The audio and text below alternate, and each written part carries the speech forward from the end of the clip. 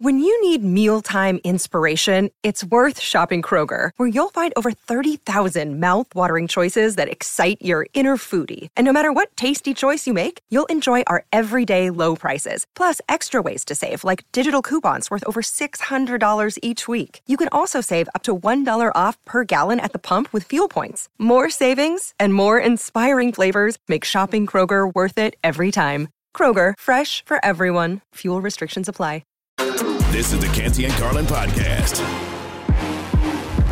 Brooks Koepka is your leader at Augusta as they continue play. Round 2, Friday at the Masters. He's 12 under par.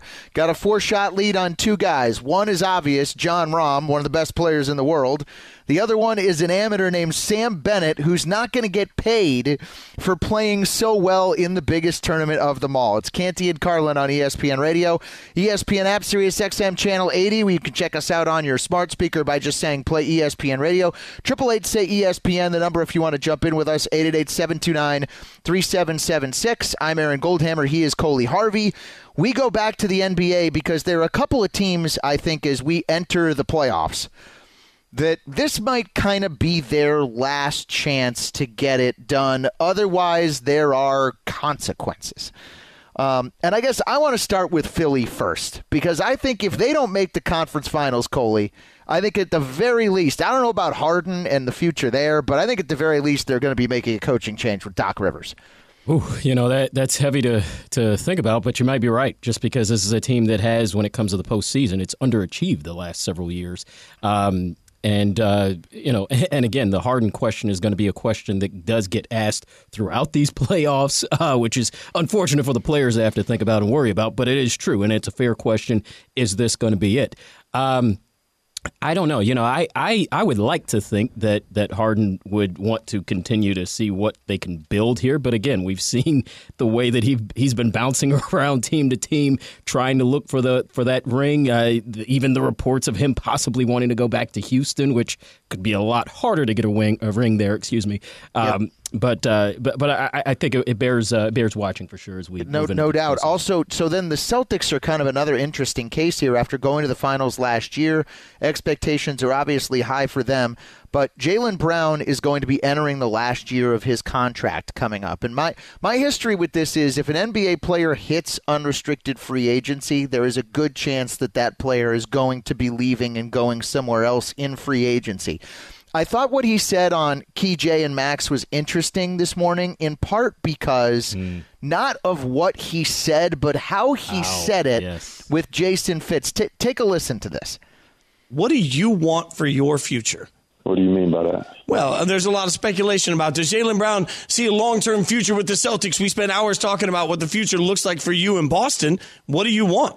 I want to win a championship, of course. I think that's what every player and every athlete plays the game for, is to win. So that would be nice to start. Do you want to do that in Boston? Absolutely. Why not? I think we got a great opportunity right now here. So I'm looking forward to the playoffs. If I had to identify the most interesting part of that soundbite, it's it's explain what you're feeling when you hear that answer. It was not exactly an emphatic yes from Jaylen Brown. It was not, and it didn't sound like a ringing endorsement to stay in the city of Boston. And what's really kind of interesting is just last night he earned the Red Auerbach Award, which goes annually to the player that best exemplifies what it means to be a Celtic. So it's kind of like, I don't know if Boston was just like, okay, let's give him this to kind of go on and get him thinking about staying here and what it means to be a Celtic and how important he really is to the franchise. But that being said, that did not inspire a lot of confidence right away. Again, the rest of his answer, he said what he had to say, which is, of course, he would want to win a championship if it's in the If I'm the Celtics, I'm doing everything I can to keep him because I think that position is the most important, hardest to find, and I think he and Tatum together, if you keep those two guys together, they're going to win a championship at some point. But, Coley, here's the crazy thing. We talked about two teams, right? The Celtics and the Sixers. One of those two, just based on the alignment of the postseason, is not going to make the conference finals. We already said, okay, Philly doesn't make it. It's going to cost Doc his job or maybe even more shakeup than that. You mentioned the Harden-Houston rumors. And then if the Celtics don't make it, I think Jaylen Brown becomes one of the most interesting stories of the offseason. Do they want to get him all the way to free agency, or is there a way that they would consider making a trade with Jaylen Brown? So the loser of that second-round series, boy, there is a lot at stake hanging in the balance there. Yeah, the future of your organization probably could depend on, and not just depending on how, but when in the playoffs that exit could come. To your point, if it is an early exit for the Sixers, then oh man, that certainly spells not rebuild, but breaking it down for a little bit. If it's the Celtics, if it's early, maybe not quite as desperate. But when it comes to Jaylen Brown, I'm right there with you that you've got to be throwing the kitchen sink at him, because this has been the glue player for your postseason run the last few years. He and Jason Tatum, I mean, they have formed such a tandem when it comes to the playoffs and when it comes to those clutch moments. I just think you've got to make sure that you keep that particular core in place if you're Boston. Yep. Canty and Carlin, ESPN Radio, ESPN app. I'm Aaron Goldhammer with Coley Harvey. There's one obvious team that jumps out in the West, and it is the Warriors. Okay? I just think they're getting older. I don't know how much longer Draymond is going to be there. There was this thought for a while, Coley, that with Wiseman and Kuminga that they could just keep the magic rolling on from one generation to the next. Kuminga's played a little bit better. Wiseman obviously isn't there even anymore. So it does feel like the opportunities for them to wrap up a fifth or a sixth, that those are starting to run a little bit short. I just wonder at his age how much longer Steph, first and foremost, is going to be able to do this.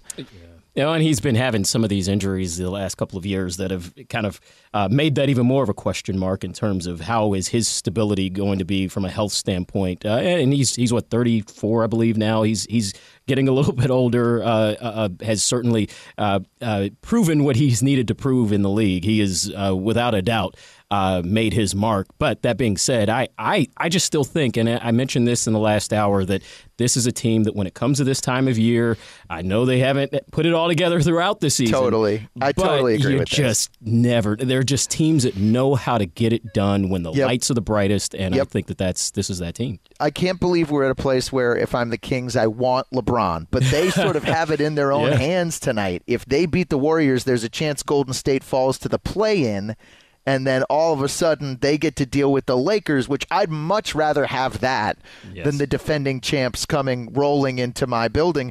One other team in the West that I think is worth mentioning in this conversation about, what's at stake, whose title window is closing. I mean, how many more postseason runs? Denver's got Jokic, but how many more postseason runs are they going to have if they come up short with sort of this core intact in the same way? I don't know if they could run it back if they don't get to the conference finals. Well, the thing that does work in their favor is being in the West, where there is a little more fluidity, it feels. Whereas, in the East, it kind of feels like you kind of have those set teams, even if the windows are closing for certain teams in the East. But at least there's this level of fluidity where they could run it back. I think a lot of people, at least outside of basketball, were a little surprised to see the Nuggets do what all they've done this year. Not surprised that they were a good team, but to be as good as they were, as consistent as they were throughout the season. But this is a regular season thing, and all anybody's going to remember there. Oh, what do you do in the playoffs? I'm from there, and it's a weird basketball market, but I could care less about Jokic winning the MVP. I want Jokic to win the NBA Finals MVP at this point. Canty and Carlin is presented by Progressive Insurance. If you're looking for a career path with flexibility and great pay and benefits, you can go to progressive.com/careers. Apply online today by going to progressive.com/careers. I'm Aaron Goldhammer. He is Coley Harvey. And we keep the NBA talk going and head out to the hotline. We bring in ESPN NBA reporter Tim Bontemps. Tim, we were talking about who has the most at stake, whose title window could be closing. I came to the realization either Philly or Boston, one of those two teams is not going to make the conference finals, the way the East playoffs is laid out. So for the team that misses out on the conference finals, what do you think the consequences would be? Well, it's funny because I'll get to that, but I kind of want to go back to the beginning of your question, which is what teams and players have the most pressure on them in these playoffs. And because you guys were talking about Denver before I came on, I think the answer to that, both those questions, are Nikola Jokic and the Denver Nuggets. Now, I realize that people have just anointed the Suns as the team everybody, generally thinks is going to come out of the West. But to your point, Nikola Jokic is possibly going to be the 3-time MVP of the league. If not, he's going to finish second after winning twice in a row and averaging, near, if not a triple-double this season. And Denver is going to have the number one seed in what's the weakest Western Conference in recent memory, if maybe ever, and is a dominant home court advantage team with one of the best players in the world leading it, right? That, if you just say in a vacuum, hey, a conference is down, there's a number one seed that has a 2-time MVP and has won 90% of its home games, you would say, all right, that team should win the West, right? So to me, looking at this, I think Denver needs to make a deep run, and if not make the finals, make the conference finals and make a real legitimate playoff run outside the bubble for the first time. And if they don't, I think that opens up all sorts of questions about what the future of that franchise looks like, what the future of that core looks like, and whether you can win with Nikola Jokic as your best player deep in the playoffs. So, we'll get to Boston and Philly after, but I just wanted to chime in on that because I know people sort of dismiss Denver and dismiss Jokic, but to me, there's just so much pressure on them to win in these playoffs because I think it opens up pretty massive existential questions about the franchise going forward if they don't. Tim, Coley Harvey here. You basically just kind of said what I was trying to get out, but I didn't say it anywhere near as cleanly as you. So thank you for that. I do want to stick in the West with you, though, right now. How good are the Kings when it comes to the playoffs? What can we expect from this team?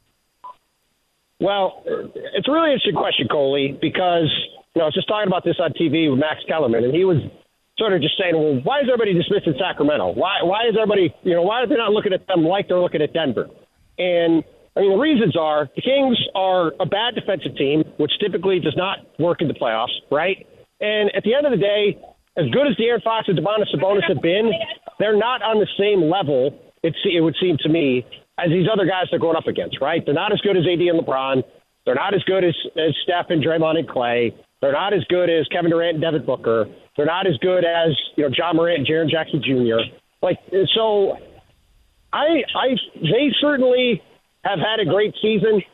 I think the fact that they're limping into the playoffs is not the best look, right? They just lost the other day to the San Antonio Spurs in pretty convincing fashion. They lost to Dallas on Wednesday.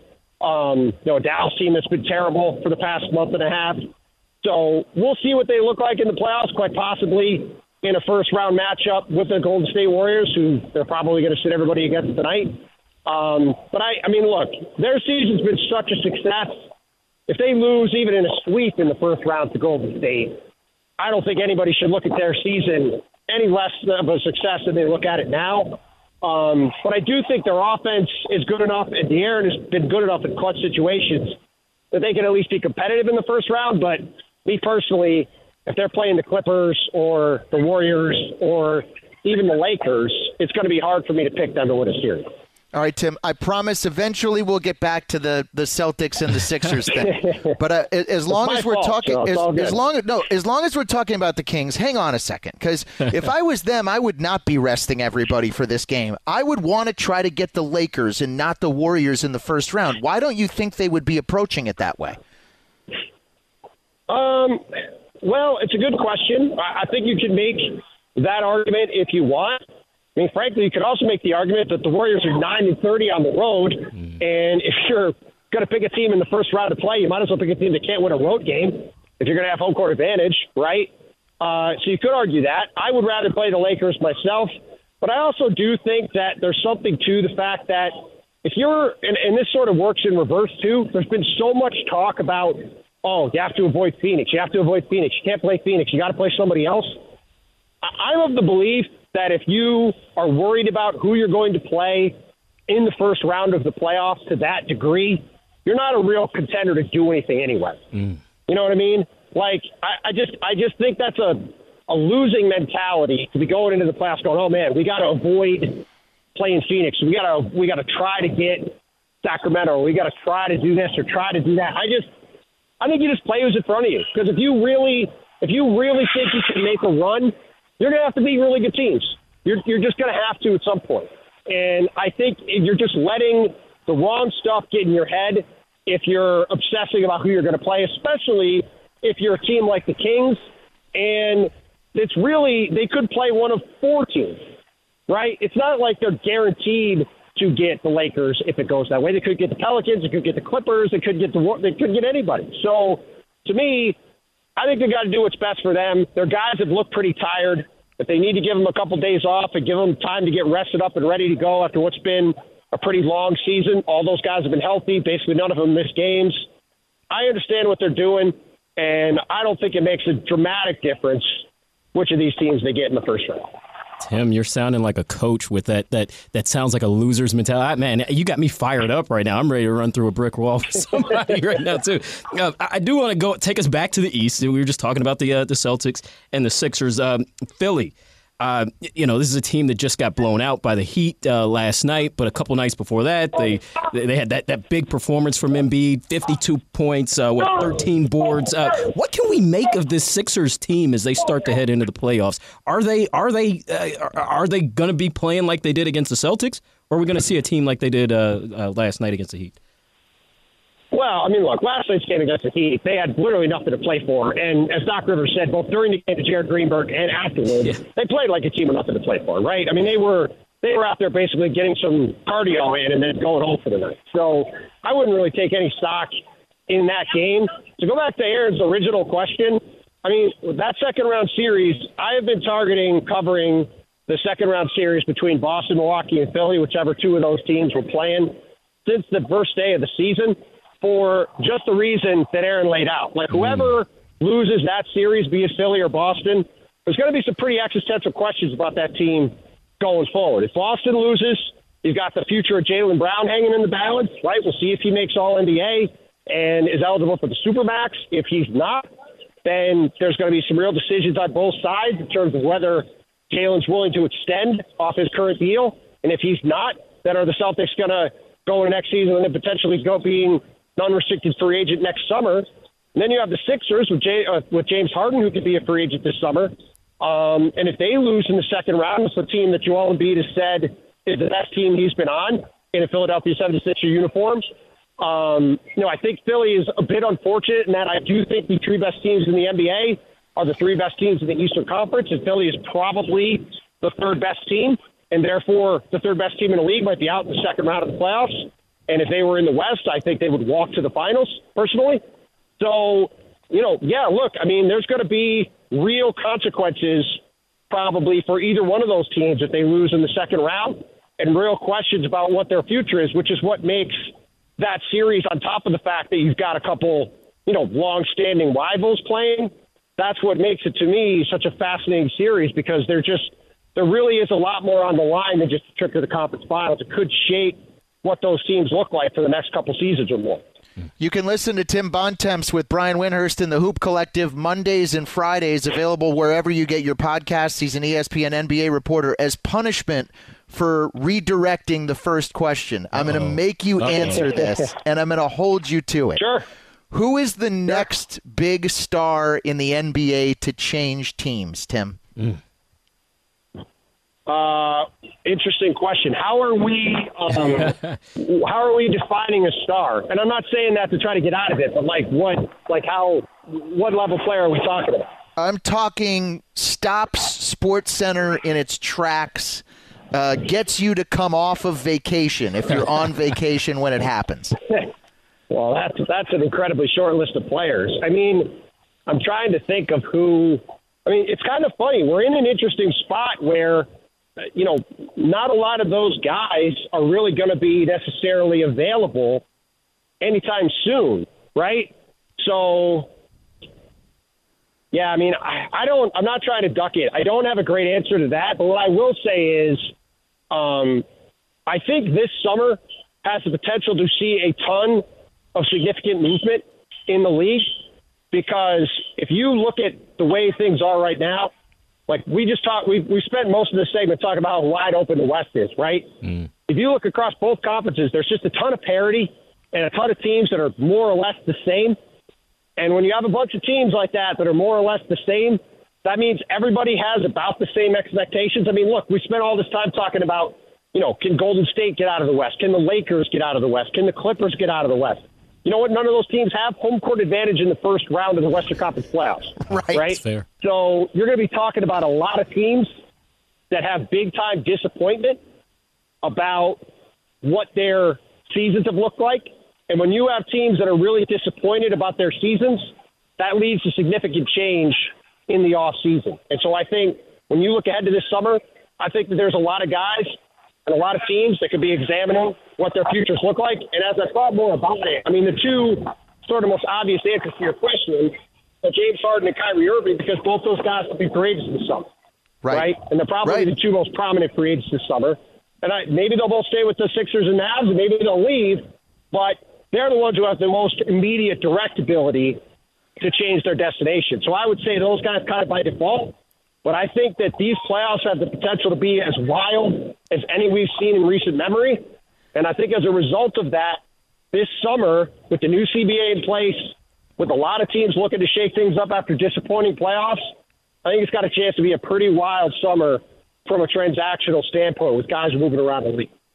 Well, Tim, it's going to be a busy season for you. Get some rest, and the playoffs are coming. Appreciate it. It's Tim Bontemps, ESPN NBA reporter, joining us here on Canty and Carlin on ESPN Radio. Up next, one of the most popular sports movies ever, debuted 30 years ago today. We will relitigate some things from The Sandlot. Next, I'm Aaron Goldhammer. He's Coley Harvey. This is ESPN Radio and the ESPN app.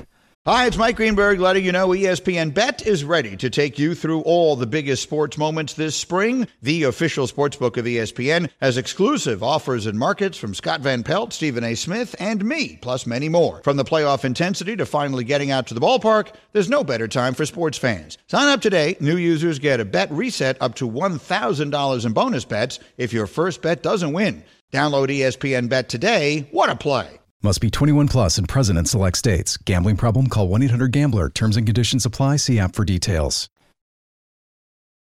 This podcast is proud to be supported by Jets Pizza, the #1 pick in Detroit-style pizza. Why? It's simple. Jets is better. With the thickest, crispiest, cheesiest Detroit-style pizza in the country, there's no competition. Right now, get $5 off any 8-corner pizza with code 8SAVE. That's the number 8, SAVE. Go to jetspizza.com to learn more and find a location near you. Again, try Jet's signature 8-corner pizza and get $5 off with code 8SAVE. That's the number 8, SAVE. Jet's Pizza. Better because it has to be. This is the Canty and Carlin podcast. We're playing a song about thunder because we are in another rain delay at the rain coming in here, hitting us during the show. Wow, Coley. We're in another rain delay at Augusta at the Masters. Brooks Koepka, a 4-shot lead. Canty and Carlin, ESPN Radio, ESPN app.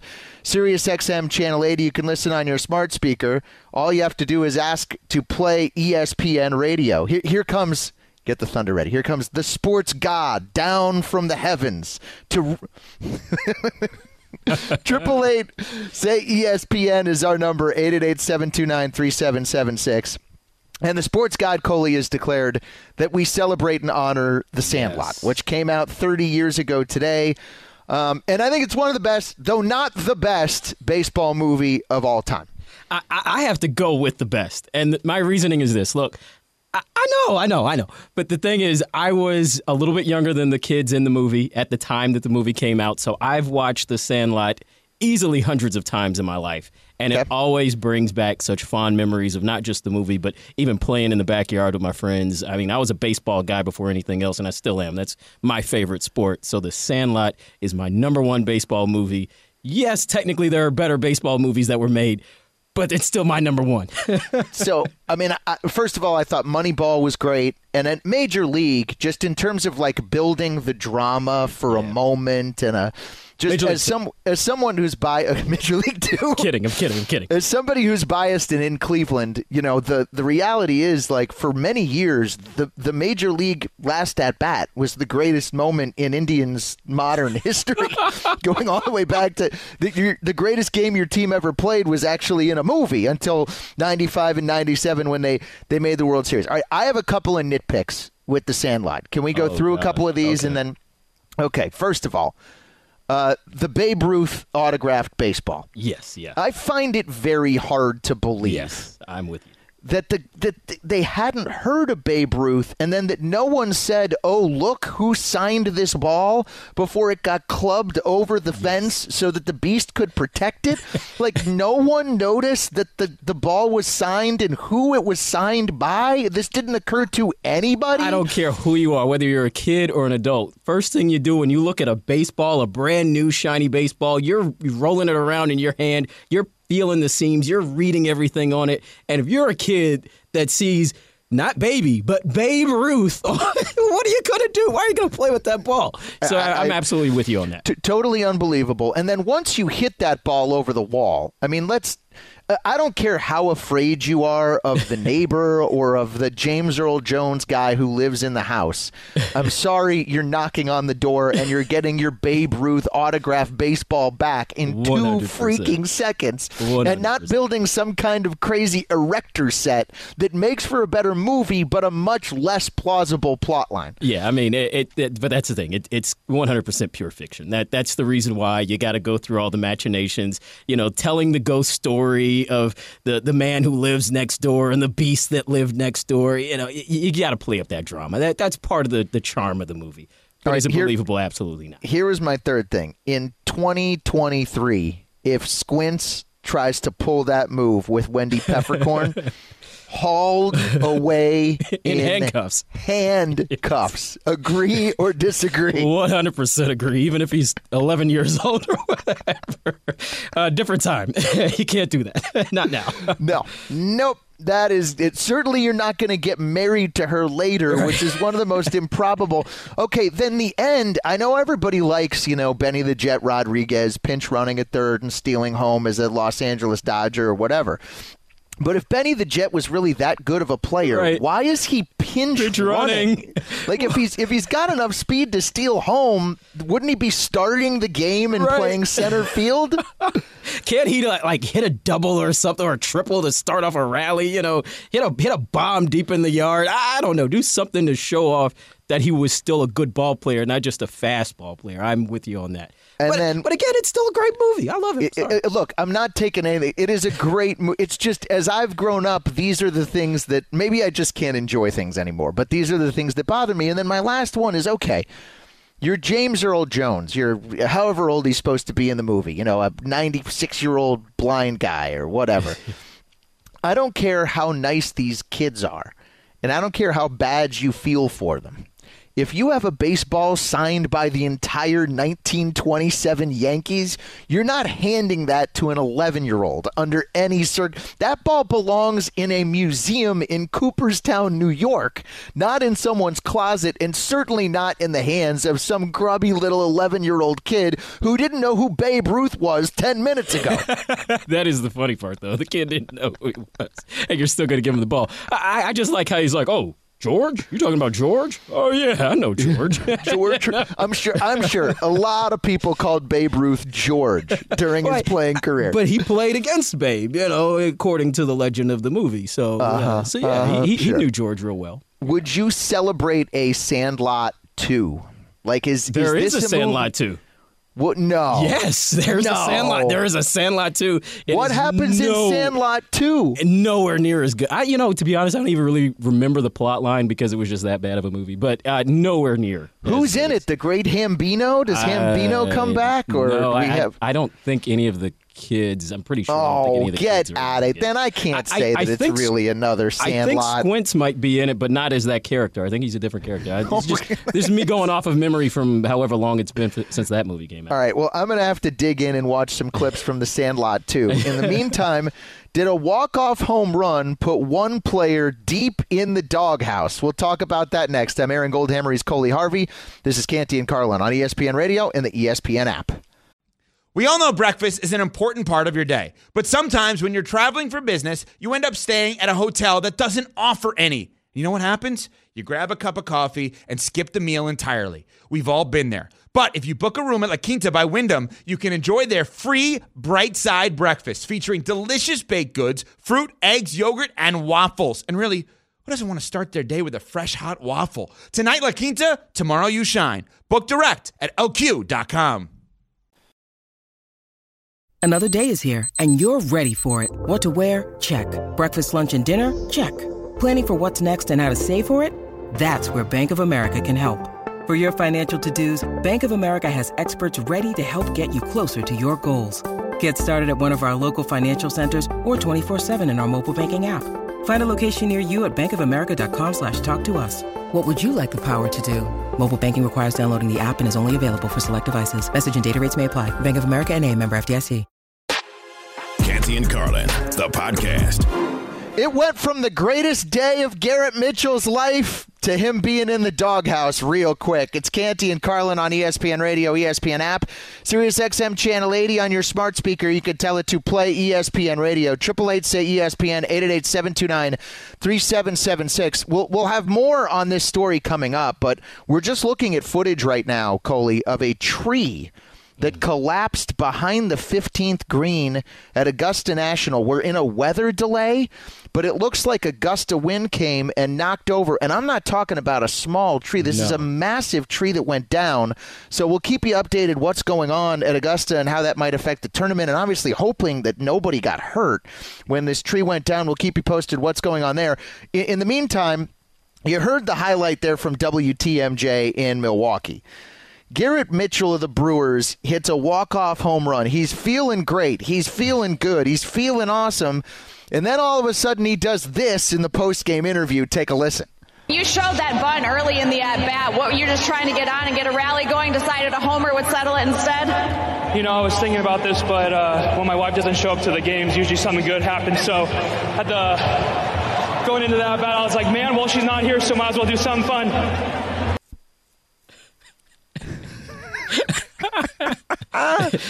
Hey, Aaron, I'm not married, so I can't really speak to this, but I don't think I could do that to my wife in front of a stadium full of people and thousands of people watching on TV and now on the internet. I don't think I could do that. So Haley Mitchell, Garrett's wife, tweeted back at this video, which was posted by Bally Sports Wisconsin. "You won't say it to my face, though." And then she responded to another tweet and said, "He did not stutter. Meanwhile, I missed the game because I was busy stocking his fridge." So it's kind of hard to tell, if you're Haley Mitchell, I don't know if you're laughing at this or if you're angry at this, but I guarantee you're not showing up at another game for a while, right? Yeah, I think if I'm the Brewers, I say stay away, just because good things are clearly happening if you're superstitious that way, of course. So do you think, Garrett, is it a superstition thing that you think is going on here, or do you think he's saying, okay, my wife is here, squeezing the bat a little tighter, I'm pressing, I can't relax because I feel like I want to perform so well and impress her? I think it's a superstition. Again, I'm not a pro athlete. I've never been a pro athlete, never will be a pro athlete. Unfortunately, I'd love to, but I don't think that an athlete is standing in the batter's box at that moment. Oh my gosh, my wife is here. I'm nervous. I can't disappoint her. I don't think that's happening. I think it's just purely one of those things that they've probably joked about sitting around at home like, oh, yeah, you didn't show up, and I went 3 for 4 today with a homer and a triple or something, And so it's taken on a life of its own among them. But now the rest of the world knows, and she's just going to have to stay away at this point if you're pulling for that team. Dominic tweeted at this video with Sophia Minert, who is the interviewer from the Brewers television network. After making the joke with Sophia, Garrett joked that he plays better when Haley isn't at the ballpark. Garrett made sure to say he's excited to spend the off day with her, to which Haley Cruz Mitchell responded, trying not to sleep on the couch. Is that a thing? You're not the right person to answer this because you said it. You're not married. Right. My wife has been really mad at me before. Never once has she said, I'm going to make you go sleep on the couch. Now, maybe we have a king-size bed, so maybe she'll be sleeping way on one side to send a message. But never once have I had to go and actually sleep on the couch. Stosh is producing with us today, and he joins the show. Stosh, you got headphones for a second? I just wanted to ask another married guy. Stosh, have you ever actually had to sleep on the couch? No, right? Is that something that actually ever happens? I'm sure it does. It has not happened to me, thank God. Yeah, I mean, it feels like such an old school punishment to try to put on somebody to sleep on the couch, but I don't know how practical in the end it really is. But I do think if it's legit that he plays better with her not there, sorry. Hey, you gotta stay home. You gotta stay home. Yeah. I do like the fact that she came back and said, "Hey, look, I was doing something for you. Don't forget about that. That's the reason I wasn't there." Yeah, it's fans believe in these crazy game day superstition things. I always laugh at fans like I'll be watching a game with that say things aren't going well and they get up and they switch seats. Like, come on. Do you really believe that there is some higher power saying, the Orioles are likely to have a better day today because you're not sitting in the same spot on the couch that you were sitting in last week? Yeah. These are the nutty things that sports, let alone fans, but also players believe in these crazy superstitions. It goes back to that moment when you're a kid. I just think about myself. I'm from Atlanta. I grew up a big Braves fan, and I didn't mean to rub some salt in the wound, but you mentioned 95 and Cleveland the last segment. So that was a great memory for me. David Justice hitting the home run in the 6th inning of Game 6 of the World Series that year. Great memory for me. Yeah, pretty big Eric Gregg strike zone in that game. Hey, Eric Gregg got the Braves back 2 years later, though, in '97 in the NLCS. So, but no, I had those moments as a kid growing up. I would stay in the exact same spot. I would do the exact same thing as long as a guy didn't strike out or whatever. I'm going to stay in that spot. I felt like I was having some kind of control. So somehow in the back of your mind, I don't think that way.